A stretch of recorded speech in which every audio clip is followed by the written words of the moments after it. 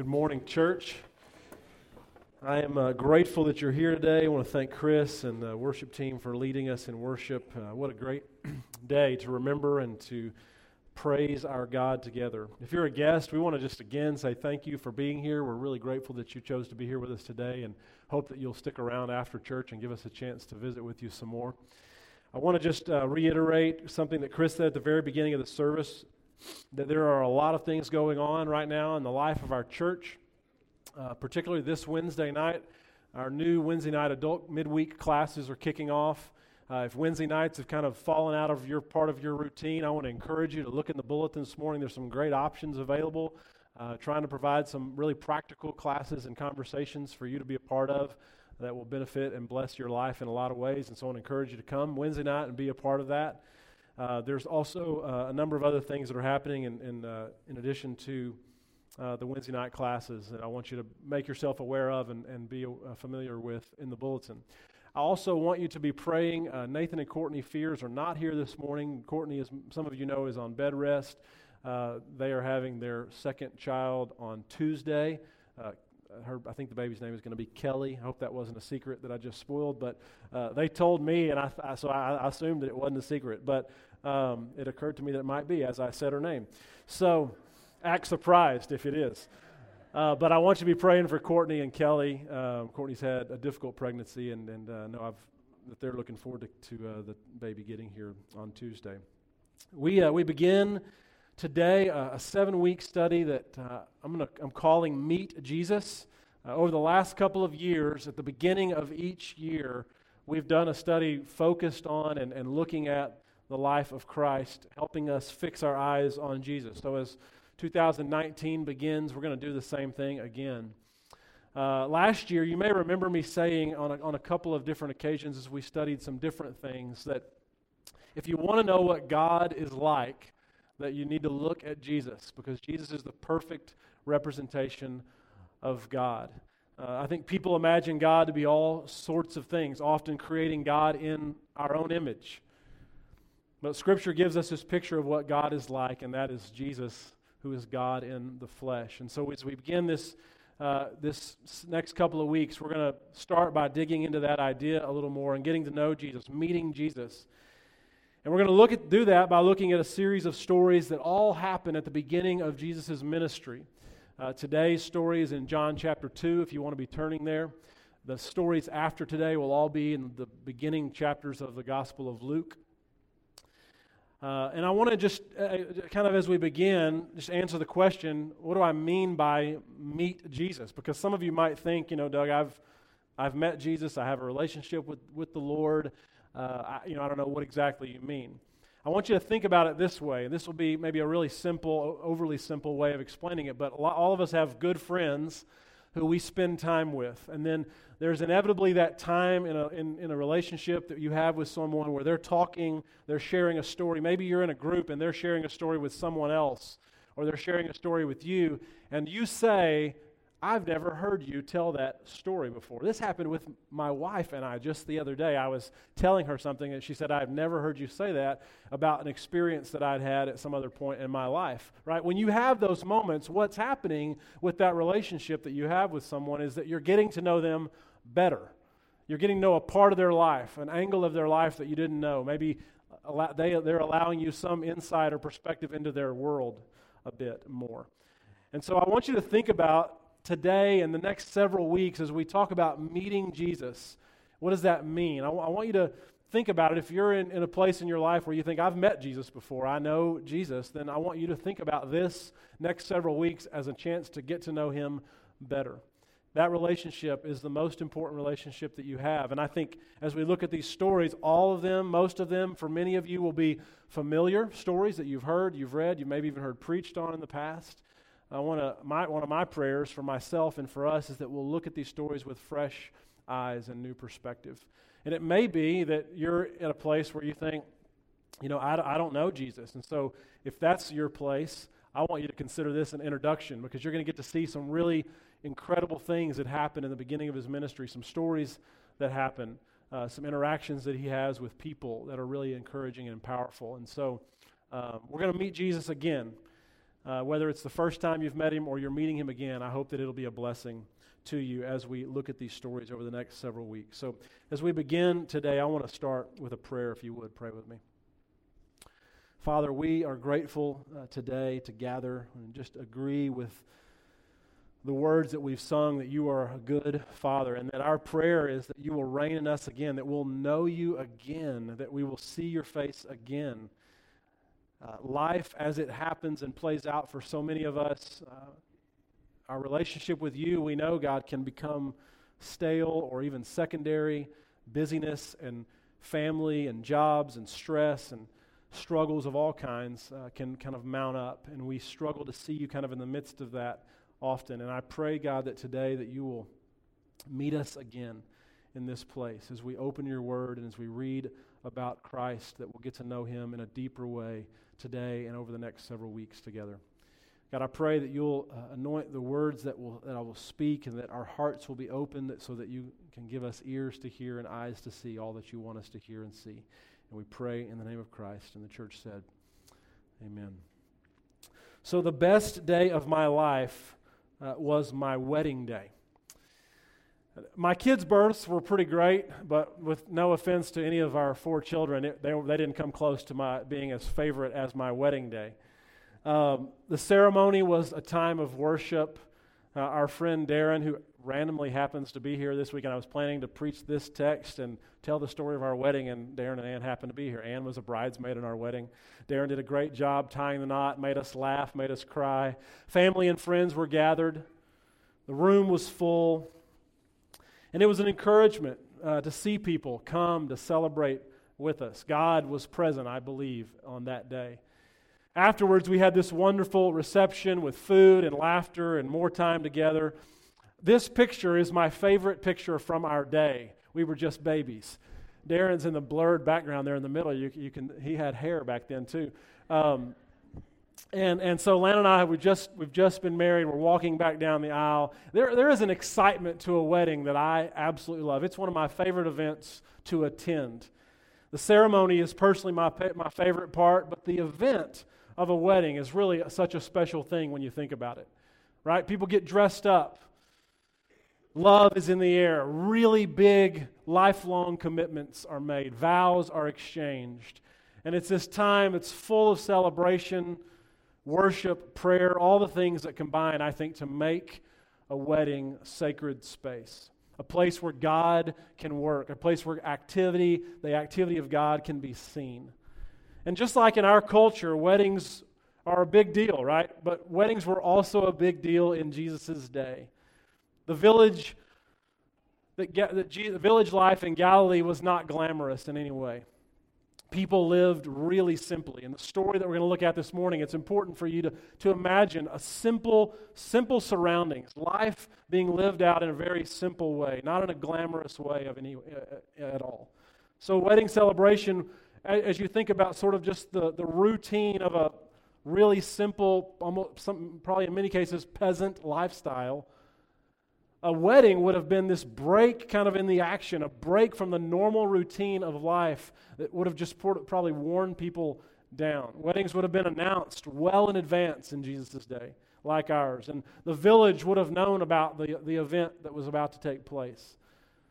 Philip Yancey writes these words about Jewish weddings in the time of Jesus. He says this: "The bridegroom and his men made a gala procession through the streets to fetch the bride's party by torchlight.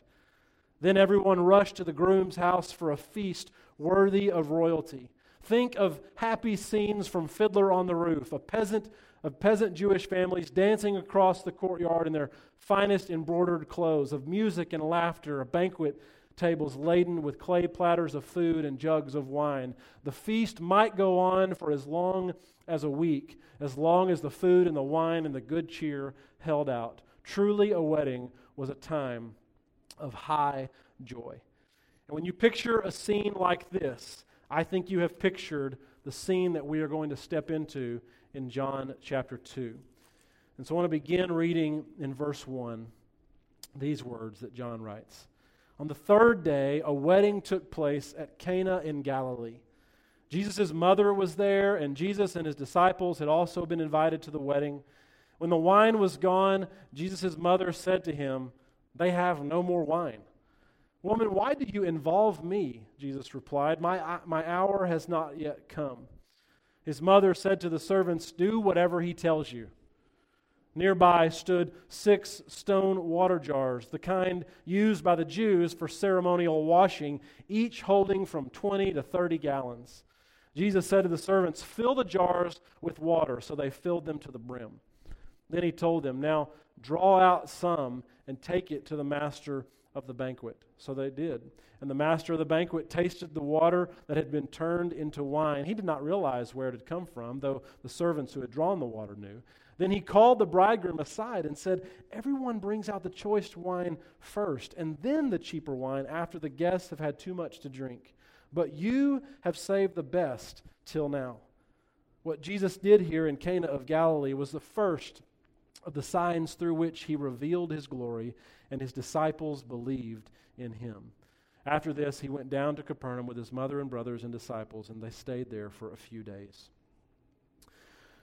The wedding has happened in John chapter 2, and now the celebration begins.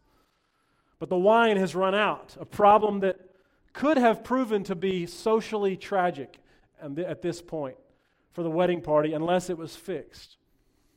When I do a wedding ceremony, I often tell the bride and the groom in conversations that we have before the wedding, like, it's very likely on your wedding day that something, in the midst of all your planning, something is going to go like you didn't plan for it to go, right? And most people will never notice that, though you will, and you'll feel like it's a really big deal. So you just kind of got to go with the flow and relax, right? But as emergencies go, like, this one may not seem like that big of a deal. It might seem kind of far down the list, but back then, one of the ways that I might describe or kind of compare, I think wine was to a wedding in that day what a cake is to a wedding, or a wedding cake is in our day. Like, if you don't have the cake, people are like, "Is something wrong with these people? Like, don't they know like that you're supposed to have cake at a wedding?" It would have seemed odd, or maybe even worse, would have almost seemed like an insult in some way, an embarrassment because of kind of a lack of poor planning.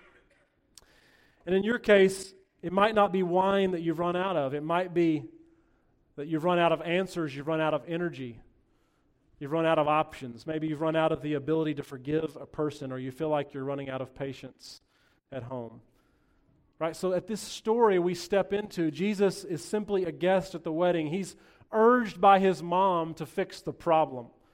Mary isn't being ugly here, and I don't know how you hear those words as Mary speaks into Jesus' life and says they run out of wine. She's not being ugly, and neither is Jesus for that matter when he says, "Woman, why do you involve me?" It's simply that Jesus hadn't planned on this being a time when he would do this miracle. But as Jesus often does, he changes his plans to accommodate other people in need. It's almost as if Mary, like mothers sometimes do, is the one to urge Jesus to kind of kickstart his ministry. It's almost like he's hesitant to get it started.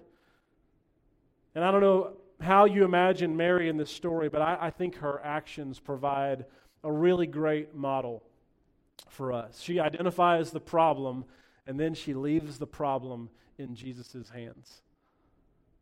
We can only imagine what went through Jesus' mind in this moment between when he says, "Woman, why do you involve me? My time has not yet come," and when he acted. What went on in his mind between those two moments? Like, because if he acts, then his time has come. And the ministry that God has given specifically to him will get underway, and it'll get underway, and there won't be any stopping it until it gets to the cross. Everything would be different moving forward. And so Jesus reaches a decision: fill the jars with water. So the water went in, and miraculously wine, the best wine, the choice wine, comes out. And since we're all Church of Christ people here, and I know we all have very little knowledge about wine, I'm just going to say, like, this is a lot of wine, okay? It's okay to laugh at that joke. That was you can laugh in church. There were some estimates would have been like, this would have been like over 900 bottles of wine. Like, this family could have started, their own business selling this wine. Jesus didn't just make wine. He made a lot of wine, and he didn't just make any kind of wine. He made the best wine. The best wine was typically served, as John tells us in this narrative, we hear this conversation. The best wine was typically served first, early on, because that's when a person's palate is most sensitive and someone can tell the difference between really good wine and cheap wine. But after they've had food to eat and they've had something to drink, those details might get missed. And John wants us to catch that the quality of the wine and the timing of its arrival are key. He emphasizes this so much that he even gives us a glimpse into this conversation that happens about the quality of the wine. The master of the banquet gives us the key, I think, to this story in his response. You have saved the best till now. The wine is superior, and it arrived at the end. The feast relaxed and the bridal party returned to the celebration. One writer observes that John doesn't give us any indication, right, that the guests or the host even knew about the behind-the-scenes drama. We know the master of the banquet knew what was going on, and we knew he pulled the bridegroom aside. We know Jesus knows, the disciples know, Mary knows, but we don't get any sense about what else is going on. Jesus is just one more visitor at the wedding until he's called upon to act. No one else may have known, but Jesus reveals his glory, and the disciples, John tells us, put their faith in him. So the disciples put their faith in him because he made wine? Like, what's really happening in this story? No, they put their faith in him because he revealed his glory. And I think that the answer to sort of why they put their faith in him is found in the 6 stone jars that become the container for the new wine. Jews followed, as many of you know, a burdensome rituals, really, of cleansing. You can read about those in the book of Leviticus. One New Testament passage that gives some of that detail is in Mark chapter 7, when the Pharisees question Jesus for not having his disciples wash their hands before they eat. Right? So these jugs were there for people to become ritually clean, which had to happen not only in normal life, but also when you're there at a wedding.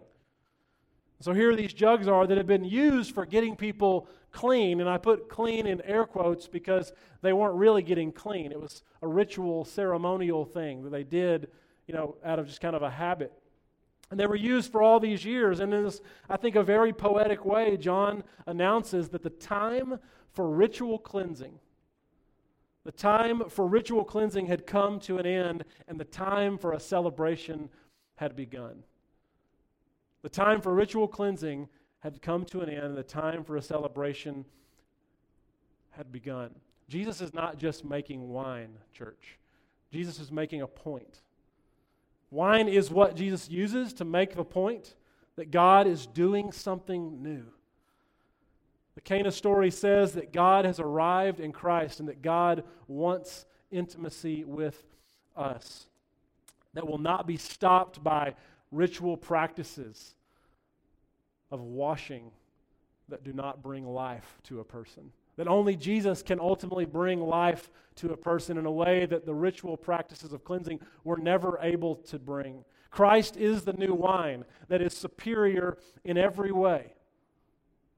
The empty vessels that could not produce life are now filled with choice wine that represents the new thing that God is doing in Christ. Jesus is replacing the stone jars and the rituals, and Jesus is replacing them in abundance. And I think what is true about the wedding in Cana this morning is true about our lives too. That God takes our lives and our stone jars, and God fills us up, and God turns the water into wine. And all that's required is our lives and a willingness to do whatever he tells you. And in the same way that this new wine represented the new thing that God was doing in Christ, it also, I think, represents the new thing that God can do in you and in me. Because I think we sometimes feel as though our life, our stone jar can't be used. It's old, it's worn out, it's had its purpose, it's had its day, it's had its time, but its time is past. But the good news in Christ is that Jesus is a guest at our wedding too. Jesus is a guest here among us, and he wants to be more than a guest. He wants to act on behalf of our lives. And he has the ability to do something new, to reveal his glory, if we are willing.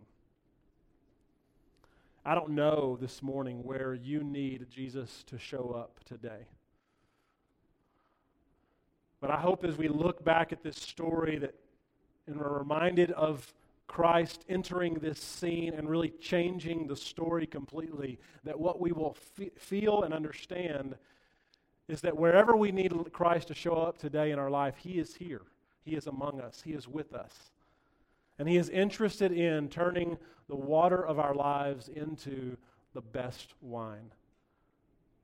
God has saved the best for last. In Christ, the best is yet to come. Or as Paul says in 2 Corinthians 5:17, the old has gone and the new has come.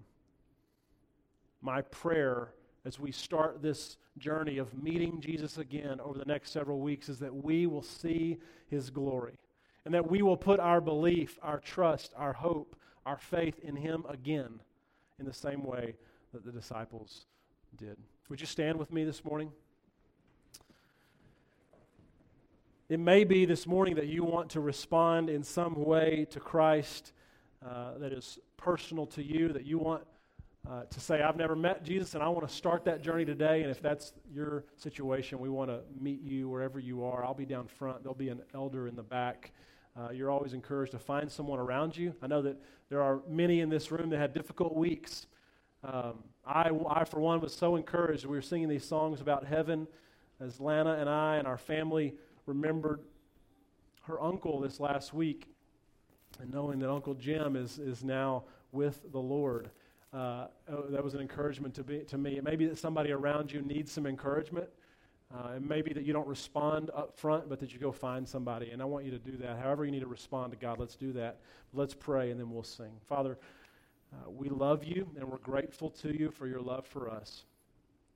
We're grateful, Father, that you're doing a new thing in us and in the world, and that Christ has come to be a guest among us, to be one of us, to be a part of our lives. And he wants to be more than just a visitor. He wants to be our trusted friend and confidant and companion on this journey. And I pray, God, this morning that those who have not confessed Christ, they might start that journey today, and others may just be, may say, I just want to kind of recommit to that journey and meeting Christ again. However we need to respond, God, we pray that our response will be to you as we commit to the journey with you. We pray through the name of Christ. And the church said again, amen. However you need to respond to God, let's do that while we sing. Just as I am, without one plea, but that thy blood was shed for me, and that thou bidst me come to thee, O Lamb of God, I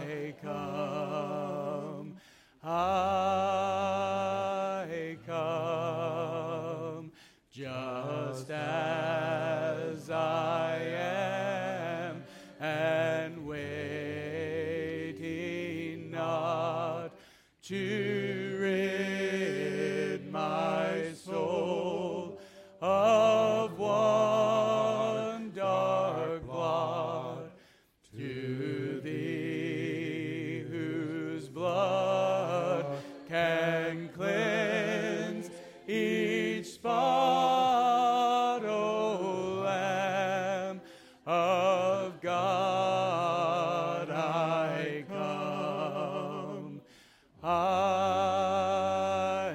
come, I come broken to be mended, I come wounded to be healed, I come desperate to be rescued, I come empty to be filled, I come guilty to be pardoned by the blood of Christ the Lamb, and I'm welcomed with open arms, praise God, just as I am, just as I am.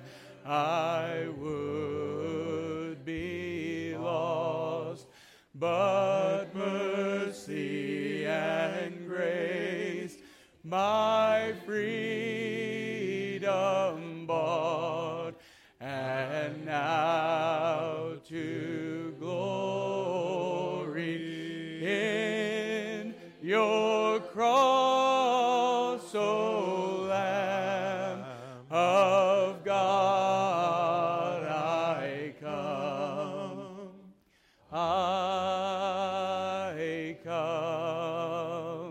I come broken to be mended. I come wounded to be healed. I come desperate to be rescued. I come empty to be filled. I come guilty to be pardoned by the blood of Christ the Lamb, and I'm welcomed with open arms, praise God, just as I am. I come broken to be mended. I come wounded to be healed. I come desperate to be rescued. I come empty to be filled. I come guilty to be pardoned by the blood of Christ the Lamb, and I'm welcome with open arms, praise God, just as I am, praise God, just as I am. You may be seated.